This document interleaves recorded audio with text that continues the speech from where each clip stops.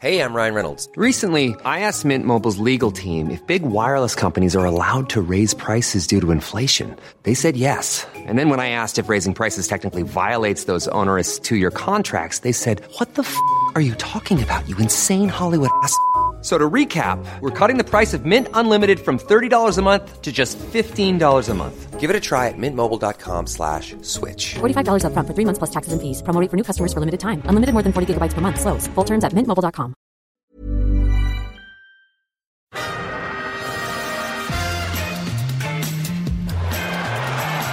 Ahí va a llegar el gol del Arsenal. Ozil. Marca Mesut Ozil. Corner, llegó el gol de Olivier Giroud, marca el Arsenal, marca Olivier Giroud, gol de los Gunners.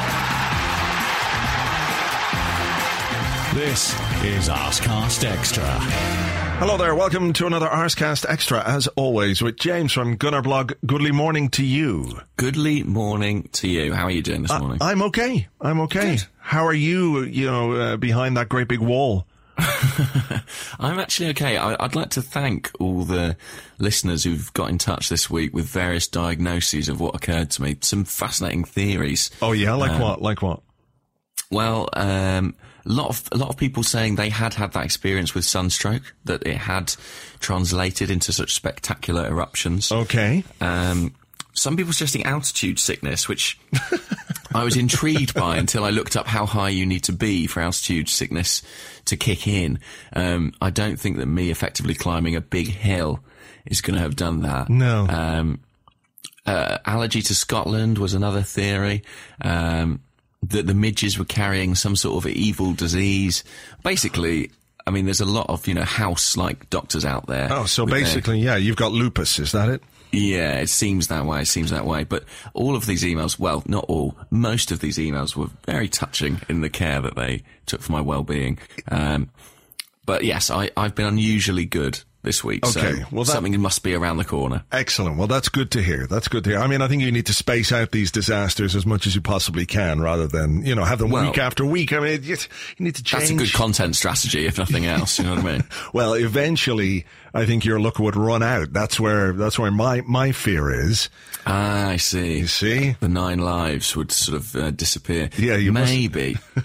But I mean, I think while the summer's on and, there's no Arsenal really to talk about, it's fine for more bad things to happen to me. We do need to fill this podcast at the end of the day. Yes, that is very true. So what about yourself? What's been going on this weekend? Not much really. Just been sort of looking on at what's happening over in Britain with kind of wide-eyed horror. Of course. I mean, that happened. I mean, I know that's not my misfortune, obviously. No.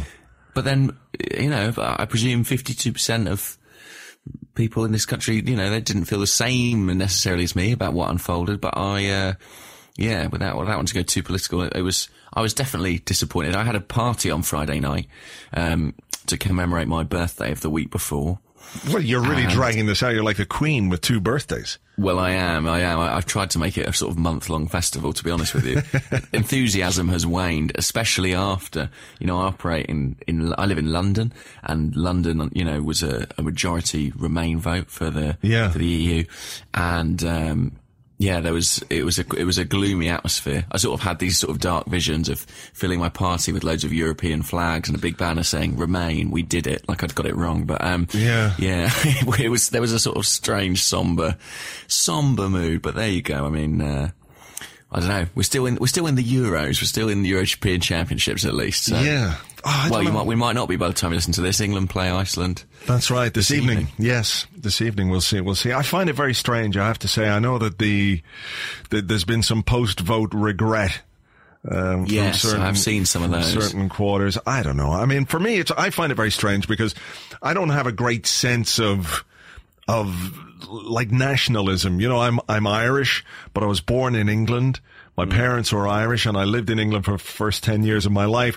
And I do wonder if that sort of, the way some people are really like, I love my country so much.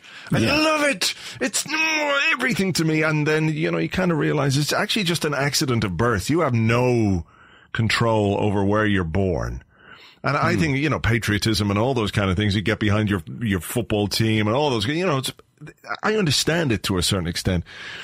But, you know, having lived in England, having lived in Ireland, having lived in Spain, being an Irish man who started a website in Spain about an English football team that I support, you know, I feel European. You are a citizen of Europe. Absolutely, absolutely. And I don't know, I just think it was an awful shame that some of the lies and the propaganda that they immediately rode back on in the wake of the result seemed to be what drove people to make their decision. Certainly not all the people, but certainly a lot of people were swayed in that way. And some of the reports this weekend, they are quite frightening and scary, that the rise in racist incidents since this has taken place, whether it's all anecdotal or not, there seems to be a fair amount of coverage of it. And I think that's a real shame, because when you think about, certainly for me, when I think about England, when I think about London, you know, it's very different from Dublin. Dublin has sort of caught up over the years in terms of the new cultures that we have here. But, you know, I can remember one of the first times I ever went to London and just being amazed by how multicultural it was, what a brilliant city it was, people from all over the world, a genuine melting pot.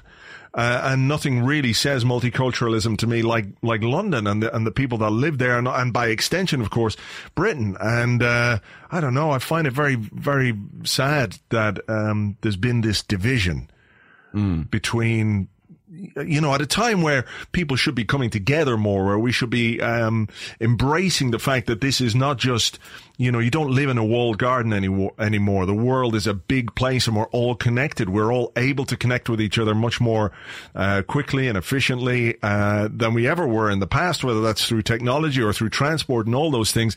I don't know. I just don't understand it really. So it's a bit of a shame. I do think it's a shame. It does feel separatist. I mean, I'm not someone with a huge nationalistic streak like you. I'll sort of I'll back my country in the tournaments and what have you. But I've got family in Europe. You know what I mean? I've got family in Spain. Yeah.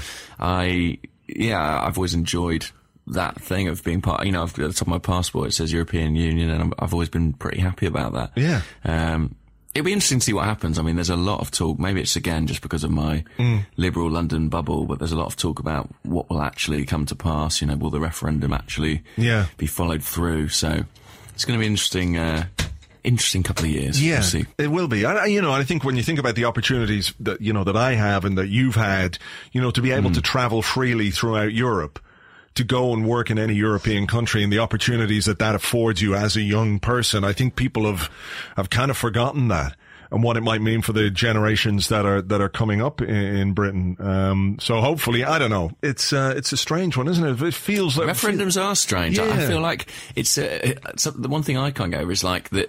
You just it needs to be decided by one vote, and so you could have a result where you've got 50% of the country unhappy. I feel like you should need to get to like 75% or something. Do you know what I mean? Before we can put it through. But yeah, that kind of makes sense. But again, you know, people will say, well, that's democracy. It's the will of the people. The people have spoken.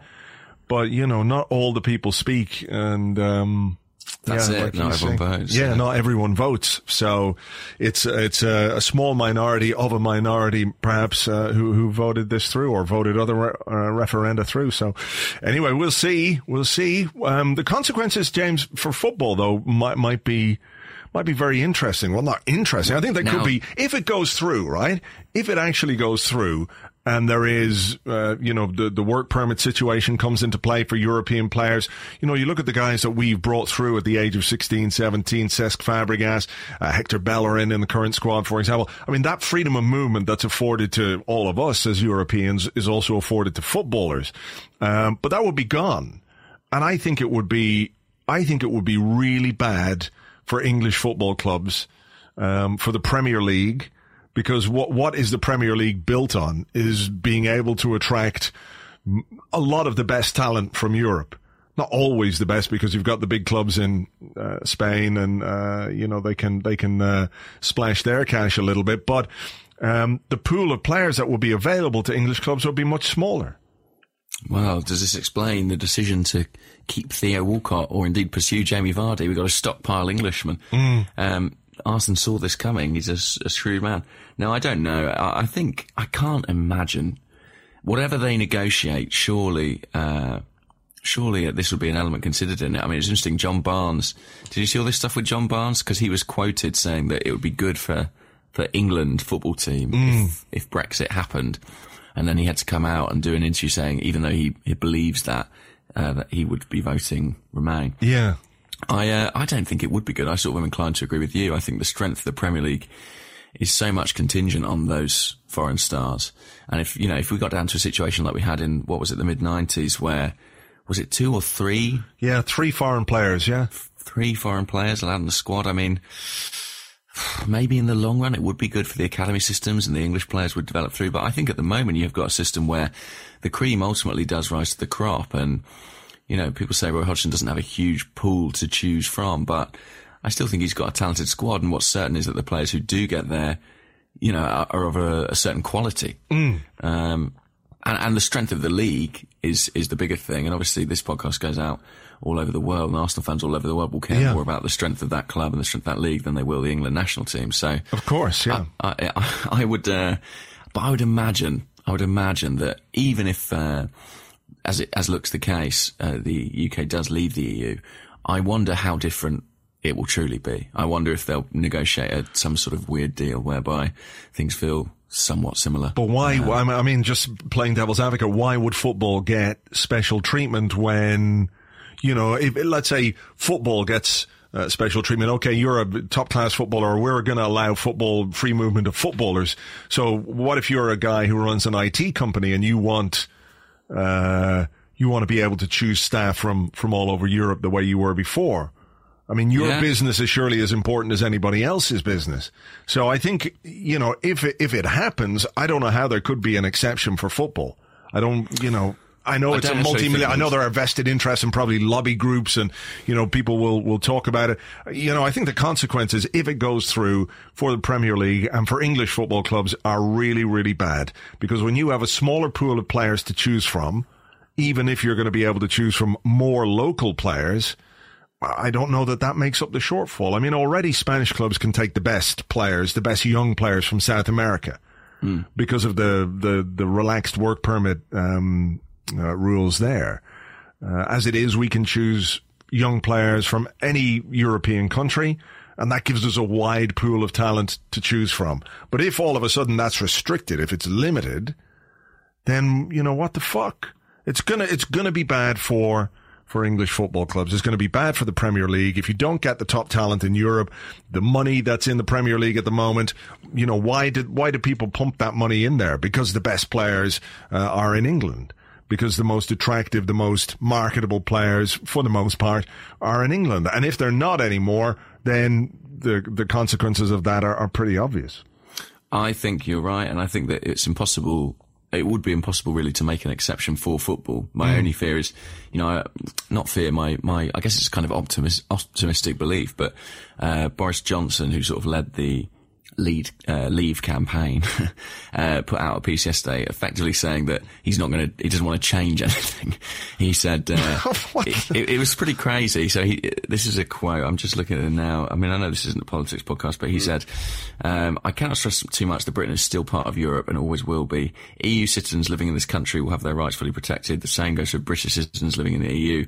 British people will still be able to go and work in the EU, to live, to travel, to study, to buy homes and to settle down.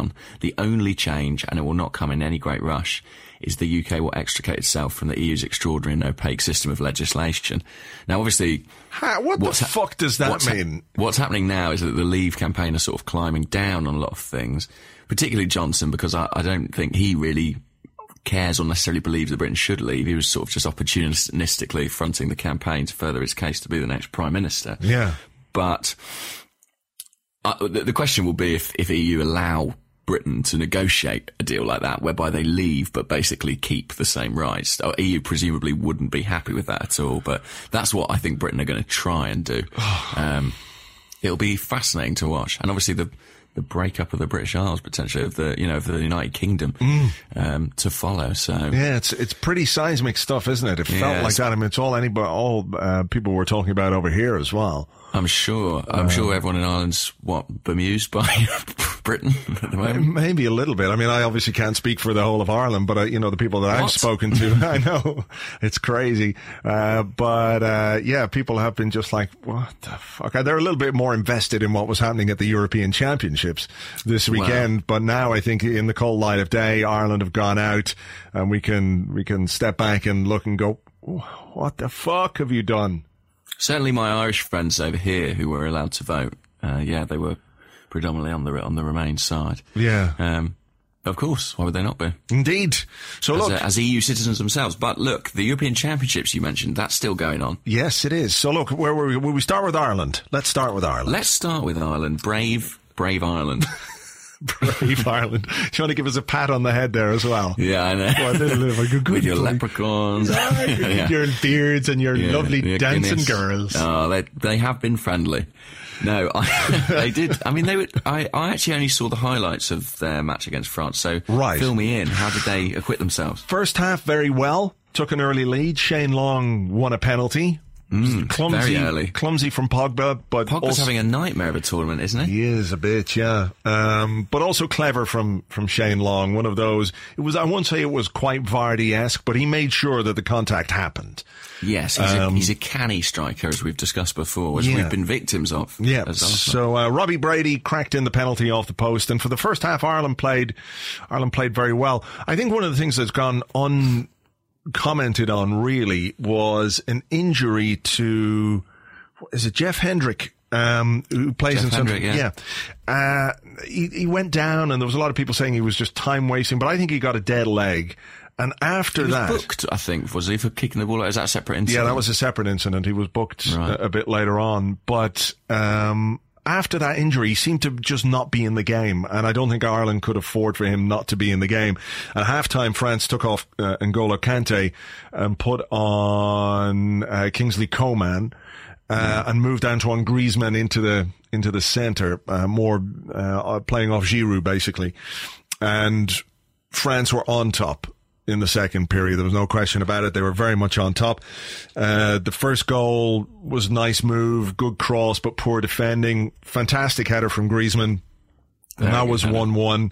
And then there was this weird incident where Ireland had the ball up the France end. I think it was the left back, Stephen Ward, took a shot which clearly deflected off a French player and went out for what should have been a corner. And none of the officials seemed to spot this. I don't quite know why. It was very obvious deflection. And from the next passage of play, France got their second goal. Giroud involved. Do you know what I think about that? I mean, at the end of the day in football, sometimes there will be miscarriages of justice, but the nice thing is these things always even themselves out. Poor Ireland, no luck at all against the French, eh? No, not at all. And then 2-1 and a man sent off. But before the man was sent off, Ireland had a brilliant chance to equalise. James McLean got into a great position. He outran and outmuscled Rami, I think it was, at centre half.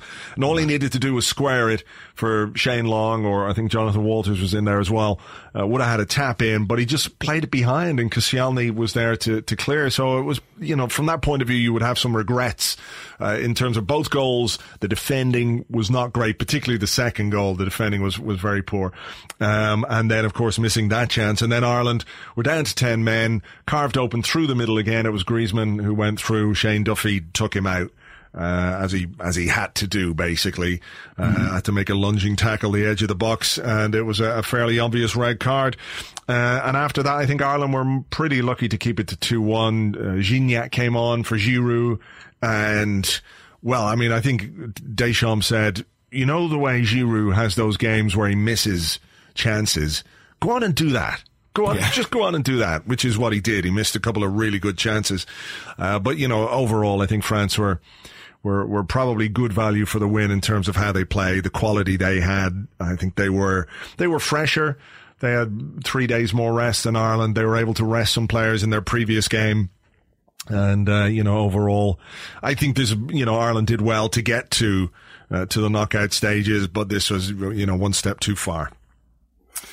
Yeah, I mean, they did really well to get there, and when they went ahead, it's one of those where that weird cliche, they sort of scored too early. France had a lot of time to grow back into that game. Yeah. What a header it was from Giroud for the second goal. Yeah, really, really good. Really good. He was strong for both goals, actually.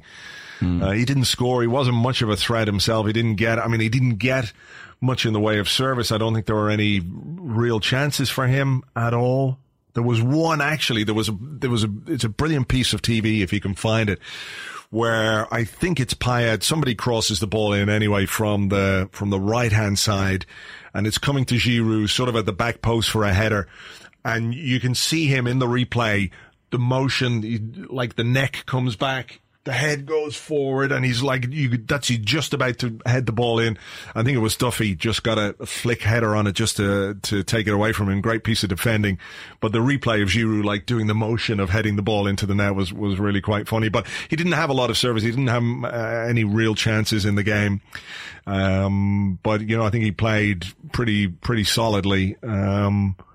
So yeah, I mean, France through to the quarterfinals. Yeah. Do we know who they play? I think we do, but I don't off the top of my head. I found this competition difficult to follow because of the whole third place thing. It's been difficult to plan out who's got who. Let's see, European Championships update. They play quarterfinalist 8, so I believe, of course, they're going to play England if England beat Iceland. Oh, if England beat Iceland, okay. Yes. Which, I mean, England ought to do, really. They ought to. We'll come to that. We'll just recap some of the other stuff over the weekend. Granit Xhaka. Oh, dear. Oh, dear. That wasn't pretty. Wasn't, but, I mean, it happens. He's not been bought as a goal scorer, has he? No, but apparently he's a reasonable penalty taker. I think he said something afterwards. I took it the way I think he said something like, I took it the way I always take them, but I didn't make the right connection. Right. So I hope he doesn't always take them like that, but not quite like that. Not quite. More in the goal. There were some great penalties in that penalty shootout. Oh, excellent penalties. Lewandowski's really was just like, I love a penalty that goes in the top corner. Love it. Unsavable. Truly unsavable. Yeah, really properly. But Xhaka's was a bad miss, and that was the only miss in that shootout. So Switzerland go home, and Mesut Ozil. I mean, why? Why is he taking penalty? I can kind of see the logic, because obviously he's very technically blessed. If you said to him, kick a ball onto this 50-pence play piece, he probably could do it. But yeah, I've never fancied him when he steps up to take a penalty. No, me neither. He just looks unconvincing when he's there. Yeah, it's just certain players don't quite have that goal-scoring instinct, and I think he is one of them. Perhaps in training he puts them away, really nonchalantly, and it's... water off a duck's back, it's easy for him. But in a game situation, and with the other players Germany have on the field, very, very surprised that Ozil got the nod. Yeah. It was a good save nonetheless, I thought. Yeah, it was a decent save, but it was one of those where they, it was the right height. A good height for the goalkeeper. Put it right in that top corner like Lewandowski does. No one's near it. Yeah, Van Persie used to take penalties like that, didn't he? Put them in the top corner. Ashley Cole actually did it. He's a good penalty taker too, without wanting to, be nice to Ashley Cole in any way. Unduly praise him. Yes. Yeah. What else then? Belgium won.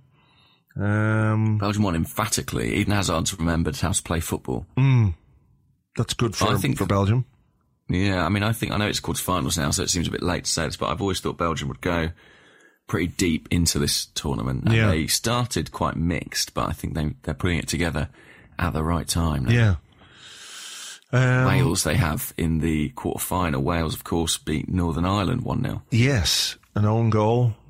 Not much of a game. No, it was a terrible game. Actually, the 3 games on Saturday were pretty dull. Pretty dull. Wales, Northern Ireland, there was the Switzerland-Poland game, and then there was Croatia against Portugal, which is... That always goes down as a shock in my book, Portugal beating Croatia. Yeah. I fancy Croatia in that one, I have to say. Yeah, but Aaron Ramsey marches on. I mean, he'll be enjoying his European Championships. Yeah. Pre-assist for the goal as well.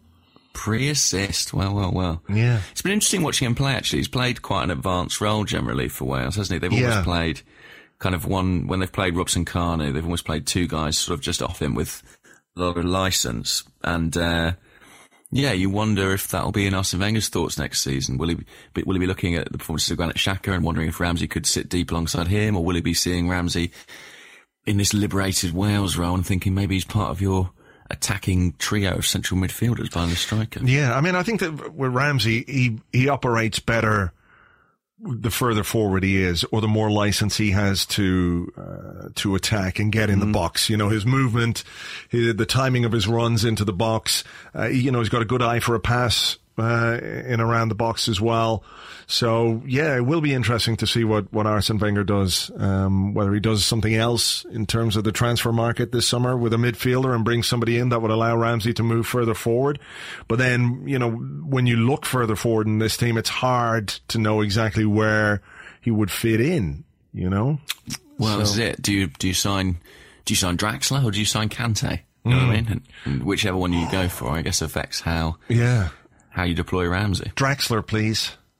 Draxler, please. That was a lovely assist from him in the Germany game, wasn't it? Yeah, lovely goal. Lovely goal as well. He looked the business. A lot of talk about Manchester United I've seen in the papers. Oh, Draxler. really? Well, yeah, it looks like Manchester United are going to sign Mkhitaryan from Dortmund. That be actively done. Yeah.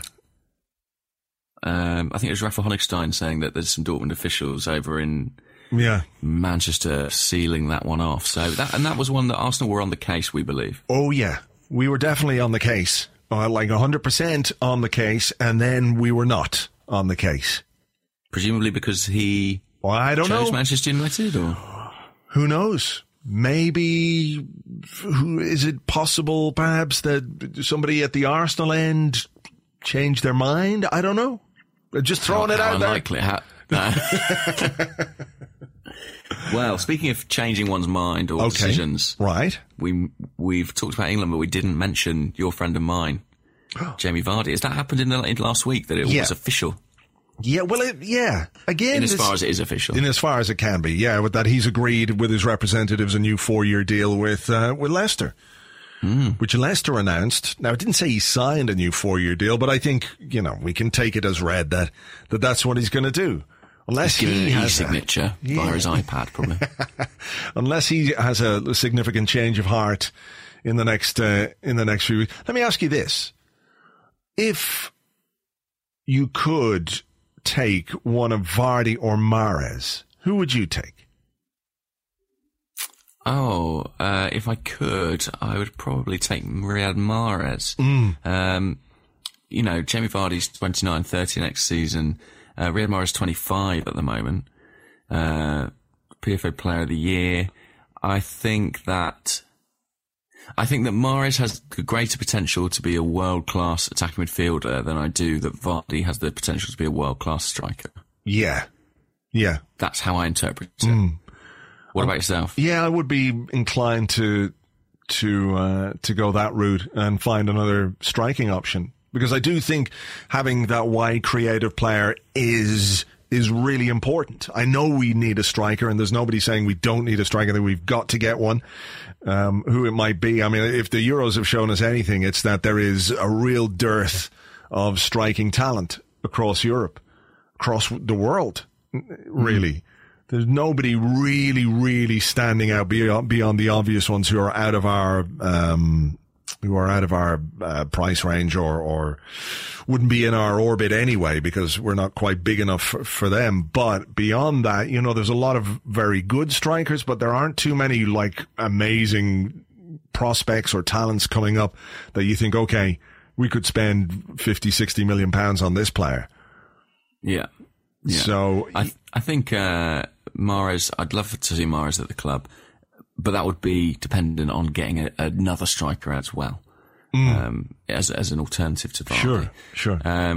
What do you make of all the Kante noise, by the way? Arsene unusually forthcoming about his interest, at least, or admiration for the player. Yeah. And yet it feels like an area where we're not crying out for new additions, having already signed Xhaka. Yeah, he does. He's talked about him quite effusively, hasn't he? And I think Kante's good, but I don't know if he's a player that we need. We certainly need to fill some other positions before we add another diminutive midfielder to the mix. You know, would he be a massive improvement over Coquelin? Like maybe better, but not massive, particularly when we've got to look elsewhere for things that will improve this team. So yeah, it's interesting to hear him talk about that. I wonder, is it a bit smokescreeny, as well, talking about or Kante when he might be after somebody else, you know? Maybe. But yeah, I mean, look, he's been quite good in the European Championships, but not hugely impressive. Suspended for the next game, I believe. Oh yeah? Which could be against England. Right. So now we wait to see, with Vardy having seemingly made his decision. Yeah. I understand the FA were not particularly pleased, having said that he would keep it quiet for the month that he then released that. But, yes, we wait to see who the next striker target is, because if we learn anything from the Jamie Vardy bid, it's that, you know, we definitely need one, and we're definitely active in the market looking for one. So. Yeah. Some reports over the weekend that Alexandre Lacazette is on the manager's radar. Well, that felt like a matter of time, to be honest. Yeah.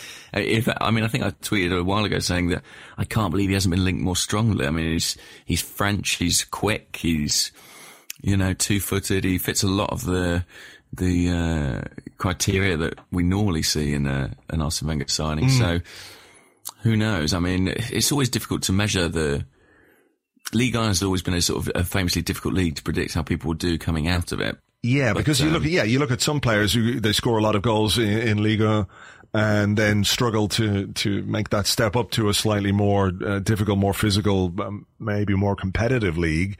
But then you look at somebody like Aubameyang. He came out of Ligue 1, did he not? To go to Dortmund and has developed Drogba, exactly. Yeah. Sonogo, Kabadiawara, yes. Some stellar names. Yes, indeed. So, England tonight then, they are going to face Iceland, the land of high-pitched commentators. Yes, quite. They really do go crazy when they score, don't they?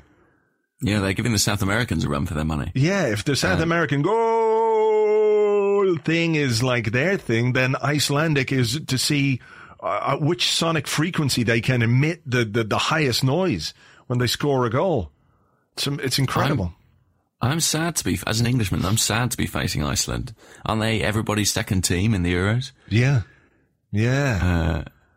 The plucky, I mean, again, they've taken the plucky underdog status that Republic of Ireland have, you know, handed over, having gone out. Yes, pat them on the head now, James, as well. Let's pat them. Let's patronise those guys too. I wouldn't want to miss them out. No, but I love Iceland. I've been to Iceland, actually. Brilliant country. Oh, yeah, I've never been. Oh, it's very cool. It's like a little planet of its own. They've got everything. They've got, apart from trees. Struggling for trees, but they've got icebergs and they've got deserts and they've got a Hard Rock Cafe, I believe. Oh, wow. Well, I mean, that seals the deal. A Hard Rock Cafe. Is it a Hard Rock Cafe or a Planet Hollywood? It's one of the two. And it's one of the first that was built in the world. It's in Reykjavik. They've got whales swimming around.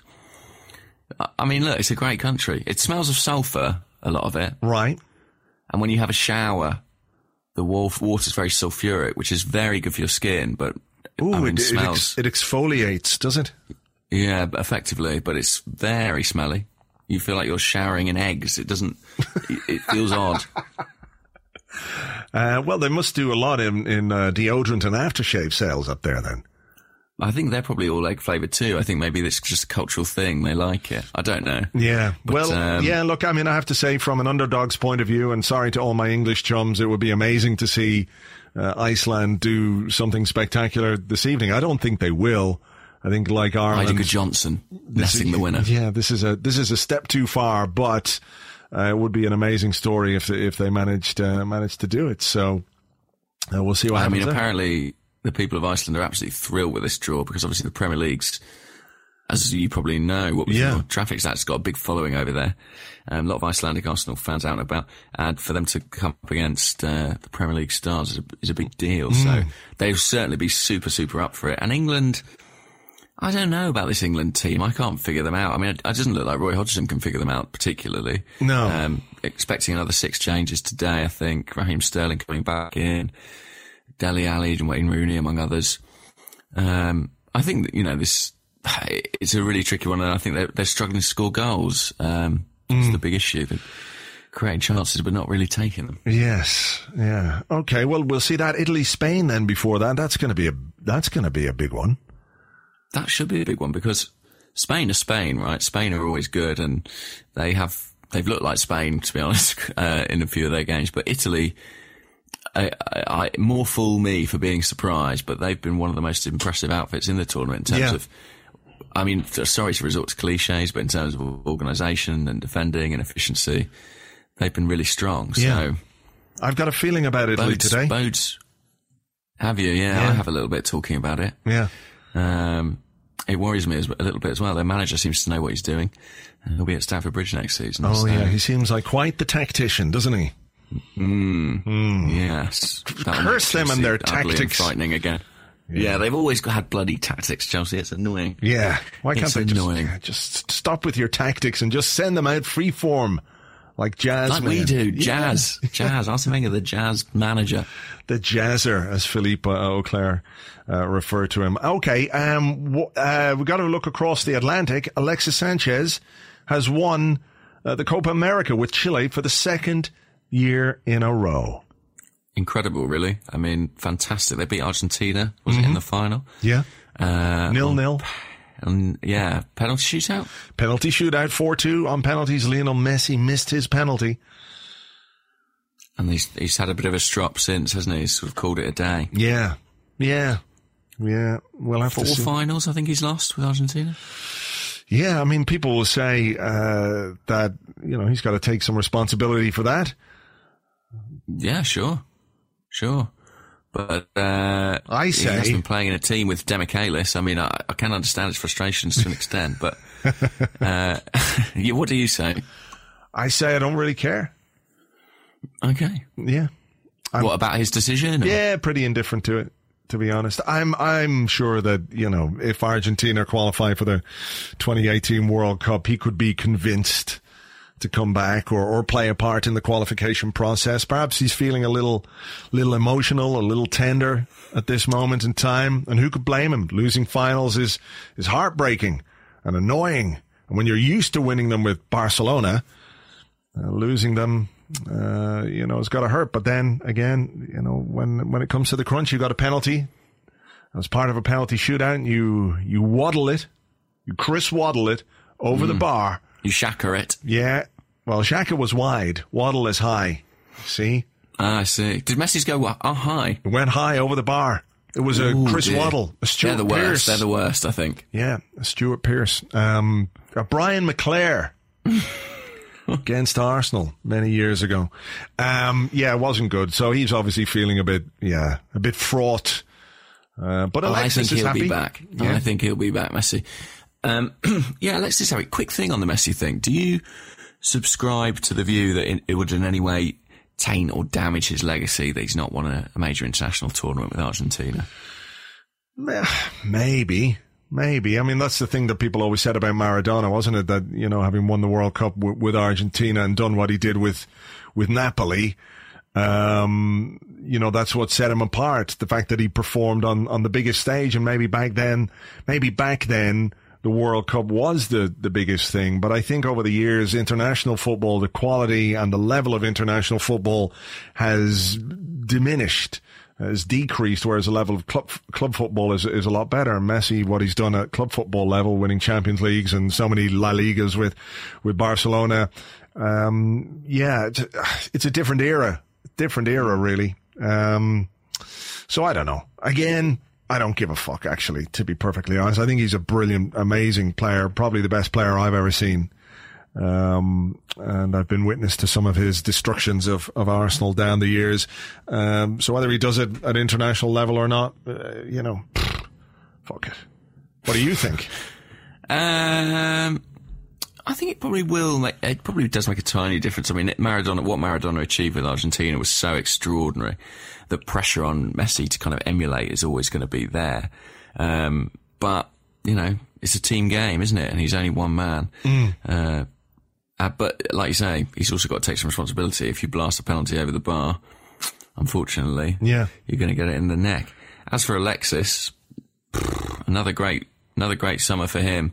Am I a little bit concerned about his exertions? I read reports that he might have played much of the final, obviously carrying an injury. I didn't see it myself, but that wouldn't surprise me in the least. Well, look, let's talk about Alexis a bit more when we do part 2 on some questions. We should take a little break here. We'll do part 2 and questions, one of which will include Alexis, right after this.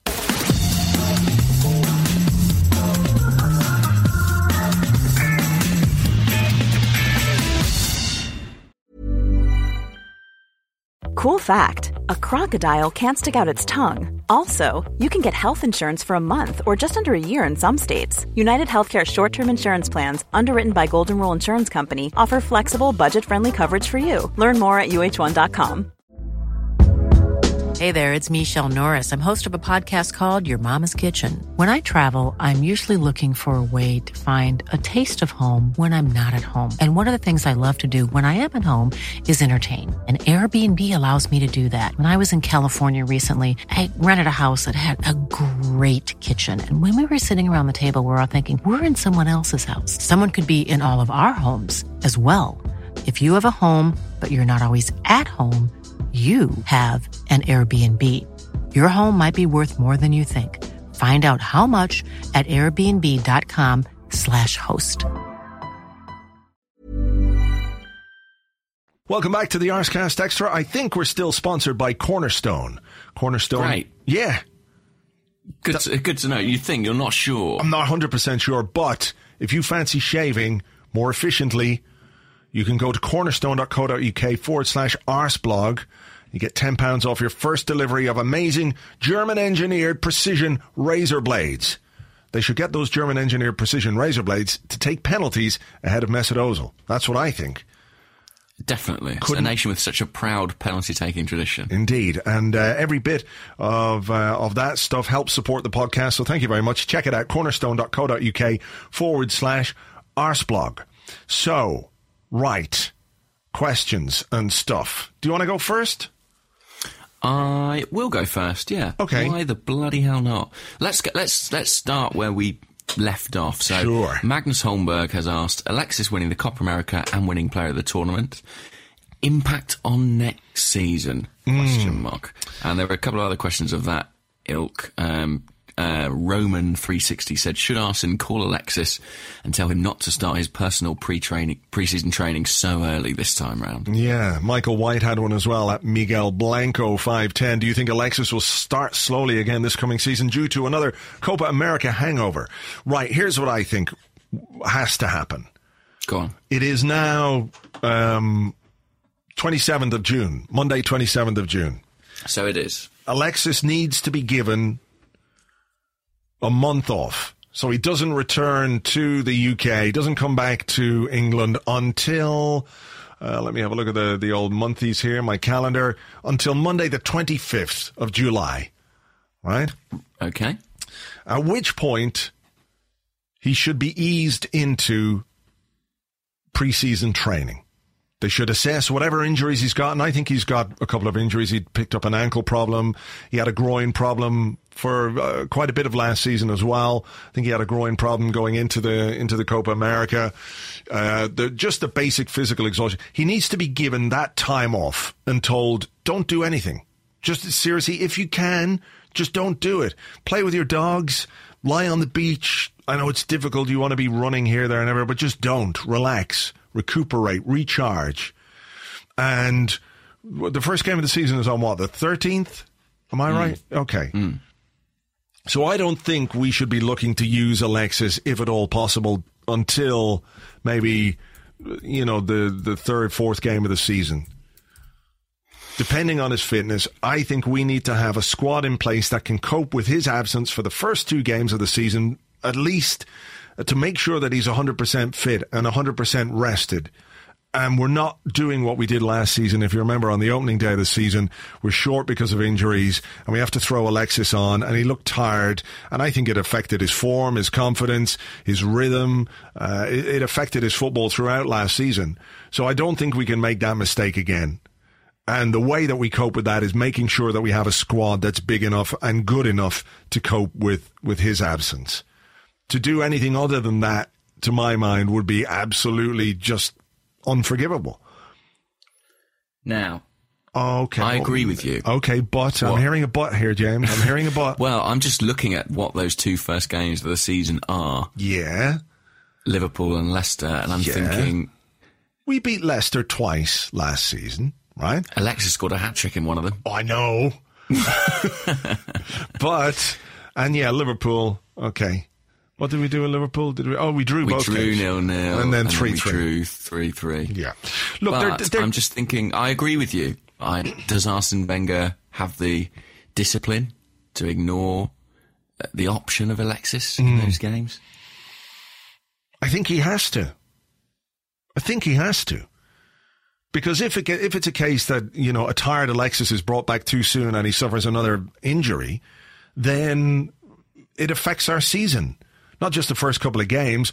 Obviously you don't want to drop points in your first couple of games, but if you do drop a couple of points, it's early enough for you to make up that shortfall. But if you are without Alexis Sanchez for a significant period like we were last season, then you're always going to struggle because he is such a fundamentally important player to us because of the goals that he scores. He's one of the only players who got into double figures last season. Did we only have 2 players get into double figures? I think we did. I think that must be right, Yeah, so only Alexis and Olivier Giroud. We don't have the goals from further back that we should have. We don't have, Walcott didn't get them. Ramsey got a few. I think Ozil might have got 8 or 9. We didn't have, and we don't have as it stands, any players who you would feel confident about of getting 10, 15 goals next season. Like Oxlade-Chamberlain is not going to do it, based on what we've seen from him before. Theo Walcott, who the fuck knows? Aaron Ramsey could or couldn't, depending on where he's being played. Mesut Ozil, I don't think he's going to get you that many goals. He could be a 10-goal-a-season player, but that's about the size of it. So if you're without Alexis Sanchez and you don't have anybody else to make up that shortfall, then you're fucked. So that's why I think having a wide player on our transfer list, on our shopping list this summer is so important. That's why I'd be really inclined to have a look at someone like Mahrez, who scored, I don't know, how many, 15, 16 goals last season? Yeah, around the same as Alexis. Alexis got 17 last season. Mahrez was similar. That's what we're going to have to look at. And that's the kind of signing that we have to make in order to give Alexis the rest that he needs. And that, to me, there's no excuse, A, not to give Alexis that rest, and B, not to buy that player. There's no reason not to do either of those things. I'm inclined to agree, and I think, hopefully we've learnt some of the lessons of last season in terms of rushing Alexis back. I don't think it's sustainable, what he's doing. As fit as he is, he's playing so much football, and his summers are so congested. It's vital he has a proper break now, and if he didn't play for the first month of the season, I wouldn't think that to be a particularly bad thing, as long as we have the requisite squad depth and alternative options to survive that. Okay, all right. Here's a question from Arsenal's Voice, at Arsenal's Voice. And he says, with Xhaka and Ozil missing penalties, who would be your first 5 players in a penalty shootout for Arsenal? Of the current squad? Mm-hmm. Okay. Well, Xhaka and Ozil, they wouldn't be in it, I suspect. So it doesn't have to be the starting 11. No, any players. Right. Well, we've lost Arteta. Mm-hmm. Cazorla, I guess. Yeah. He would be one. I think I'd have Alexis. Right. I think I'd probably have Aaron Ramsey. Right. Giroud. Yeah. And I want a 5th taker. Yeah, you need one more. I think maybe, this might surprise a few people, but I might go for a Koscielny. Really? Yeah. Right. I've never seen him take a penalty, I don't think. But I just fancy him. Who would you have that I've not had? Well, who would you not have that I've had? I would definitely have Cazorla, Giroud, and Alexis. Okay. What about Ramsey? What do you make to Ramsey? I would be confident that Ramsey could do it. I also think maybe Mohamed El Neni might be a good penalty taker. I don't know why I think that, but I just like the way he hits the ball. He takes corners, obviously. Takes a good corner. Yeah, takes a good corner. So I would be confident enough that he could do it. And weirdly, people might laugh at this. They might say, there he goes. I don't know how he's... Theo Walcott. Yeah. I don't know why Finish. precisely. Yeah, he's frustrating, but I think from the penalty spot, he might be all right. I do seem to remember him taking a penalty in a penalty shootout some years ago. Yeah, we've seen that before. And he's taken under decent penalties. What about Jack Wilshere? Was he in your thoughts at all? Maybe. Hadn't thought about him, but yeah. But Hector I wouldn't. Bellerin? Hector. Do like a fullback taking penalties, I have to say. I do like that. Lee Dixon. Of the ones we have, Hector would be the one I would go for, I think. Yeah. I like Nacho. I wouldn't have Kieran Gibbs. He'd be low down my list. Yeah. Oh fuck! I remember the miss in the FA Cup final. I was going to say Kieran Gibbs is a good finisher when he gets in positions. He has scored some good goals, but yeah, I think I would go for Monreal over Bellerin. Would you? Yeah. So there we go. There's me penalty, guys. Okay. I mean, who will be first choice next season? Cazorla, I guess. Cazorla, if he's playing Giroud, Alexis. I think those would be the first three. Again, depending on who we bring in and what sort of authority they have when they come in. If a new player comes in who's a penalty whiz, do they take over from the more established guys? We'll have to wait and see. Yeah, we will wait and see. Well, speaking of coming in, this is a very broad... oh, no, I'm not going to do that one, actually. He's already had Magnus Holmberg has asked so many questions today, for which we're very grateful, but if I'm not careful, this will be the Magnus Holmberg special edition of the podcast. Yeah. He's been very prolific indeed. Okay, well, this is a broad one. I think you're going to be stumped by this. Okay. It's from Andre Jacobs, who's at Andre Jacobs MMA. And he asks, which players at the Euros have impressed you the most? And do you think they'd fit into our squad?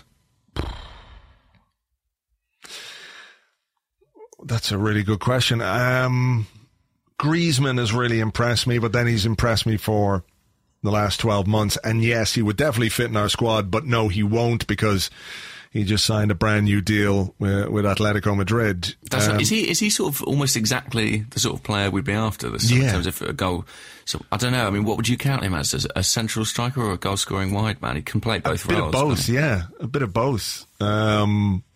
Certainly was more effective playing off Giroud yesterday as a sort of a number 10 or a second striker kind of thing. But, he's got the quality to score from everywhere. I like the Belgian guy who also plays for Atletico Madrid. Scored a good goal last night. Oh, Carrasco. Yeah. He scored, of course, against us for his previous club. Was it... oh, God, I'm trying to think now. I don't know. Monaco. Oh, yeah. He's with the guy who scored the counter-attack goal, the final goal, I believe, in the home tie against Monaco. Yeah. What a cunt. Yes, indeed. But he is a good player. Yeah. He's again a wide man with pace, isn't he? Yeah. He's been at Atletico for a year, I think. Yeah. He's good. I like him. In terms of strikers, nobody has really stood out. Morata's got some goals. Lukaku has been very disappointing in general. And I'm just trying to think. There's no defender has really stood out for me. No, I mean, unsurprisingly, the Italian ones look good. Bonucci, I think, has had some good moments. I'm just trying to think beyond that. I actually thought Fabian Schär was all right for Switzerland, what we saw of him. The Swiss goalkeeper looked quite good, actually. He did look good. Sommer, yeah. He was very decent. There's this Polish goalkeeper, Fabi something. He looked quite good as well against Switzerland. Yeah, he was all right. And what about the Northern Irish goalkeeper? Oh, yeah, McGovern. Against Germany. Yeah. Amazing. And a free agent, I believe. Yeah. Bring him in. We've got room for goalkeepers. We might do. Yeah, it might be just a bit of a step up from Hamilton Academicals. It might be, but, you know, he's thriving on the international stage. What could go wrong? Is that what they're called? Hamilton Academicals? Something. Yes, that's what it is, yeah. We're into That's a difficult word. That's a difficult word to say. Academicals. Hamilton Academical FC. It's not easy. No. Anyone else impressed you? Anyone we're not thinking of? Griezmann's a good one. Payet, obviously, in the group stages. I'm just trying to think who's gone through. Impressed by Poland, but they're sort of more of a team thing, aren't they? You know, they've got a great... I can't remember who it was. I can't remember who it was, but a journalist was saying they sort of resemble a good Europa League team. And I thought, yeah, that's fairly accurate. Yeah. That's it. I mean, I've been impressed by Gabor Karai's tracksuit, obviously. Yeah. A man after my own heart. Good old trackies. They are. You know, if you had actually had some sense, James. Yes. You would have got Kiraly in the J Train brand tracky pants. Of course. You could have really sparked something here at these European Championships. I mean, a guy who's out of the tournament now, but who was impressive during his brief tenure in it, was Marek Hamsik, I thought, for Slovakia. Yeah. He did pretty well. Yeah, he's a good player. But, you know, seemingly happily at Napoli, I don't know. We shall see. Happily at Napoli. I like it. Happily at Napoli. I mean, strikers is the ones we're looking for, in that no one's really caught fire, have they? Yeah. Morata will be an interesting one, though, because obviously Madrid have now exercised that buyback clause, so he's making some noises about wanting to go there and compete for his place. Yeah. I think they're probably quite keen to shift him on for a bunch of money. So. Yeah. All right, here's a question from Marshall Doig. I think that's how you pronounce it. Apologies if not. At Marshall Doig. And he says, are crowd countdowns to kick off the greatest innovation that Euro 2016 has brought to football? Or soccer, rather. He says soccer. I quite enjoy it. I mean, it's one of those little niche additions, like taking the ball off a plinth, that I really enjoy. The ball on the plinth I love, I must say. Yeah. Yeah. The referee just swiping it away, enjoying the showbiz moment. I think crowd countdowns. At Arsenal, they kind of have that countdown effect on the big screen, don't they? They have the video of the big clock ticking. It's not to kick off itself, but it's to the teams coming out of the tunnel. Are you aware of this? Yeah, most of the time. I'm sort of getting in just as the teams are coming out. Sure. No, I'm already ensconced. I mean, what do you think of the crowd countdowns? Can you see it taking off in the Premier League? I think it's dreadful, contrived nonsense, to be perfectly honest. I just think, oh, come on. They try, it's like when you see... it was never more obvious than at the FA Cup final this year. This manufactured atmosphere. How do we get people up and singing and having a good time? We get like some terrible pop musician to stand there. It's just like, stop. If you give fans the chance, they will create their own atmosphere between each other, with themselves. Don't need all this sort of blasting tannoys of fucking nonsense. But I think they're so afraid, of there not being razzmatazz that somehow a sporting event can't be good if it doesn't have fucking poppers and streamers and fireworks and, loud pumping fucking dance music. It's like, Jesus, come on. Just, give the people some credit. And stop all this bullshit. But, I'm sure they'll find something else, something new that they can do as well. Oh, I'm sure. Yeah. But I don't like it. You don't like it? Well, no. I'm sure they'll come up with something. I mean, I don't have the same vitriol for it that you do, but I agree about certainly the FA Cup final thing. I don't like that sort of pipe. How far are we away from piped in crowd noise? Well, we did, I think it was, I can't remember if it was this year or last year. On Arseblog News, we did an April Fool about how the club are going to, do amplified chanting around the ground. And of course, some people saw immediately that it was an April Fool. But as ever, a number of people thought the story was real because there was probably just a hint of, well, this could actually happen. Yeah. And I think it's happened before at certain grounds, has it not? I'm nearly sure it's happened, where there's been amplified chanting, maybe not during games, but perhaps in the build-up to games where they've piped in some crowd noise or to get people going. So I think that's probably inevitable as well at some point. God, frightening prospect. All right, have you got one more? Maybe. Yeah, let me have a little look. I enjoyed this from Dial 1886. It's not so much a question, but he said, how long before the tiresome Wenger debate is referred to as Vengsit?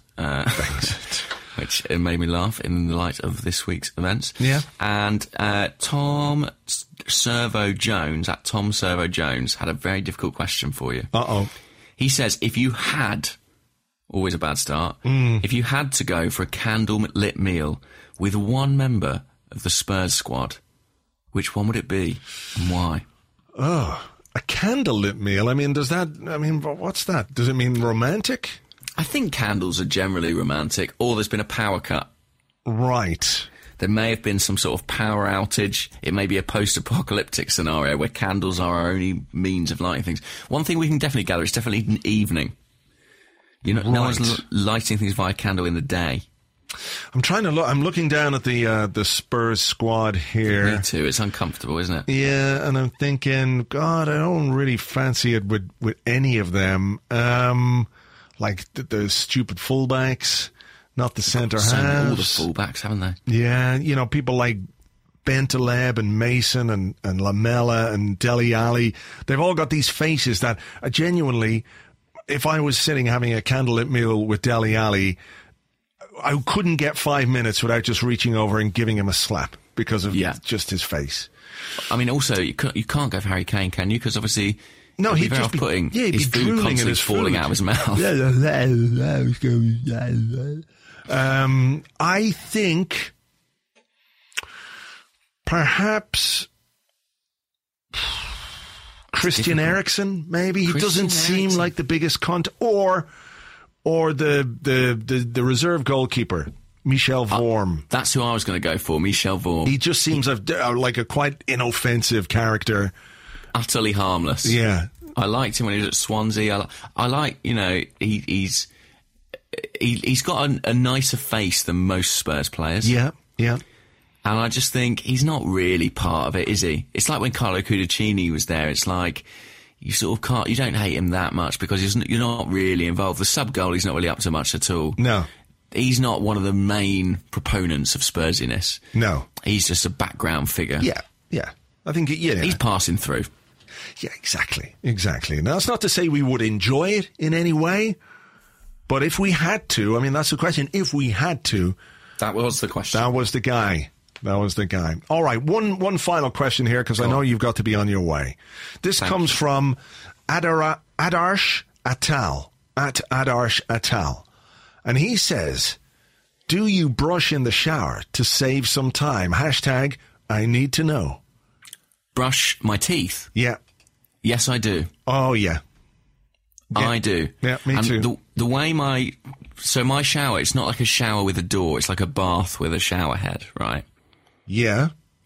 And then that's right next to the sink where my toothbrush is stationed. So I don't even have to really make the effort of taking the toothpaste in with me. I can just sort of walk to the other end of the bath, pick up my toothbrush and do that. Yeah. It's very efficient. Are you a similar setup, or are you having to take the toothbrush in? No. The toothbrush is on the window ledge beside the sink, which is at the end of the bath. A similar setup to yours, clearly. Sure. But I load up before I get in the shower. Really? Okay. Load up the toothbrush. It's the first thing I do when I get in the shower in the morning is brush my teeth. Great. Yeah. And how long do you brush them for? Ages? I don't know. Do you? Ages? No, yeah. I don't know if I do for ages, but long enough, I guess. A minute. You got good teeth? Mine are terrible. It won't surprise you to know. They're always falling out. Something's wrong with them. Something's gone wrong. It's an absolute nightmare. The front ones I've got a fake because I got assaulted and they got knocked out. Oh, yes, I remember that. Jesus. Yeah, I remember. Yeah, someone gave you a smack in the head. Yeah. So, teeth are trouble for me, but what isn't? What isn't, guys? This is very true. I look after them in the shower. Yeah. Pop them on the side, give them a good clean. You can rinse them off when you turn the shower head to like the thin power jet. You can just exactly like one of those things you get in a garage to clean your car. Absolutely. Yeah. That's basically how I'm washed every day. And another man comes in with a fire hose and showers me down. But yeah, very efficient. I'm trying to think if there's anything else I do. I mean, I guess people could go to the loo in the shower. That would be expedient, wouldn't it? But I don't really do that because I share my house with other people. I would feel guilty about that. Yeah, there's conscientiousness there, James, to you that I think is admirable. But I don't believe there's a man out there who hasn't. No, I agree. I agree. Anyone who says that is a lie. Yeah. Yeah, that's it, really. You know, when you, I don't know, I mean, I presume this would have happened to you, where you play football and then you go into the changing rooms and, you know, there's like 8 or 10 lads in the showers at the same time. Like, I've never really thought about it in any great detail, but I'm guessing that on the floor of the showers, it must be at least 20% piss at one stage. It must be. Yeah. At that stage, yeah. Yeah. Coming straight in off a match, in the shower, cold day. I'll just go for it. No one will notice. Oh, God, I hadn't thought of that at all. Yeah. I'm going to keep my football boots on next time. That's why you see players going in for showers wearing sort of flip-flops, which, I have to remind you, are not shoes. Sure. Important to... Yeah. A Jaffa cake is not a biscuit. It's a cake. Not getting into that one. Okay, fine. All right. Save it for another podcast. We will indeed. All right, listen, I know you have to shoot off, so we will catch you on next week's Arscast Extra. Very exciting, yeah. In the meantime, enjoy all the football, and we'll talk to you again then. Thanks for listening. Bye-bye.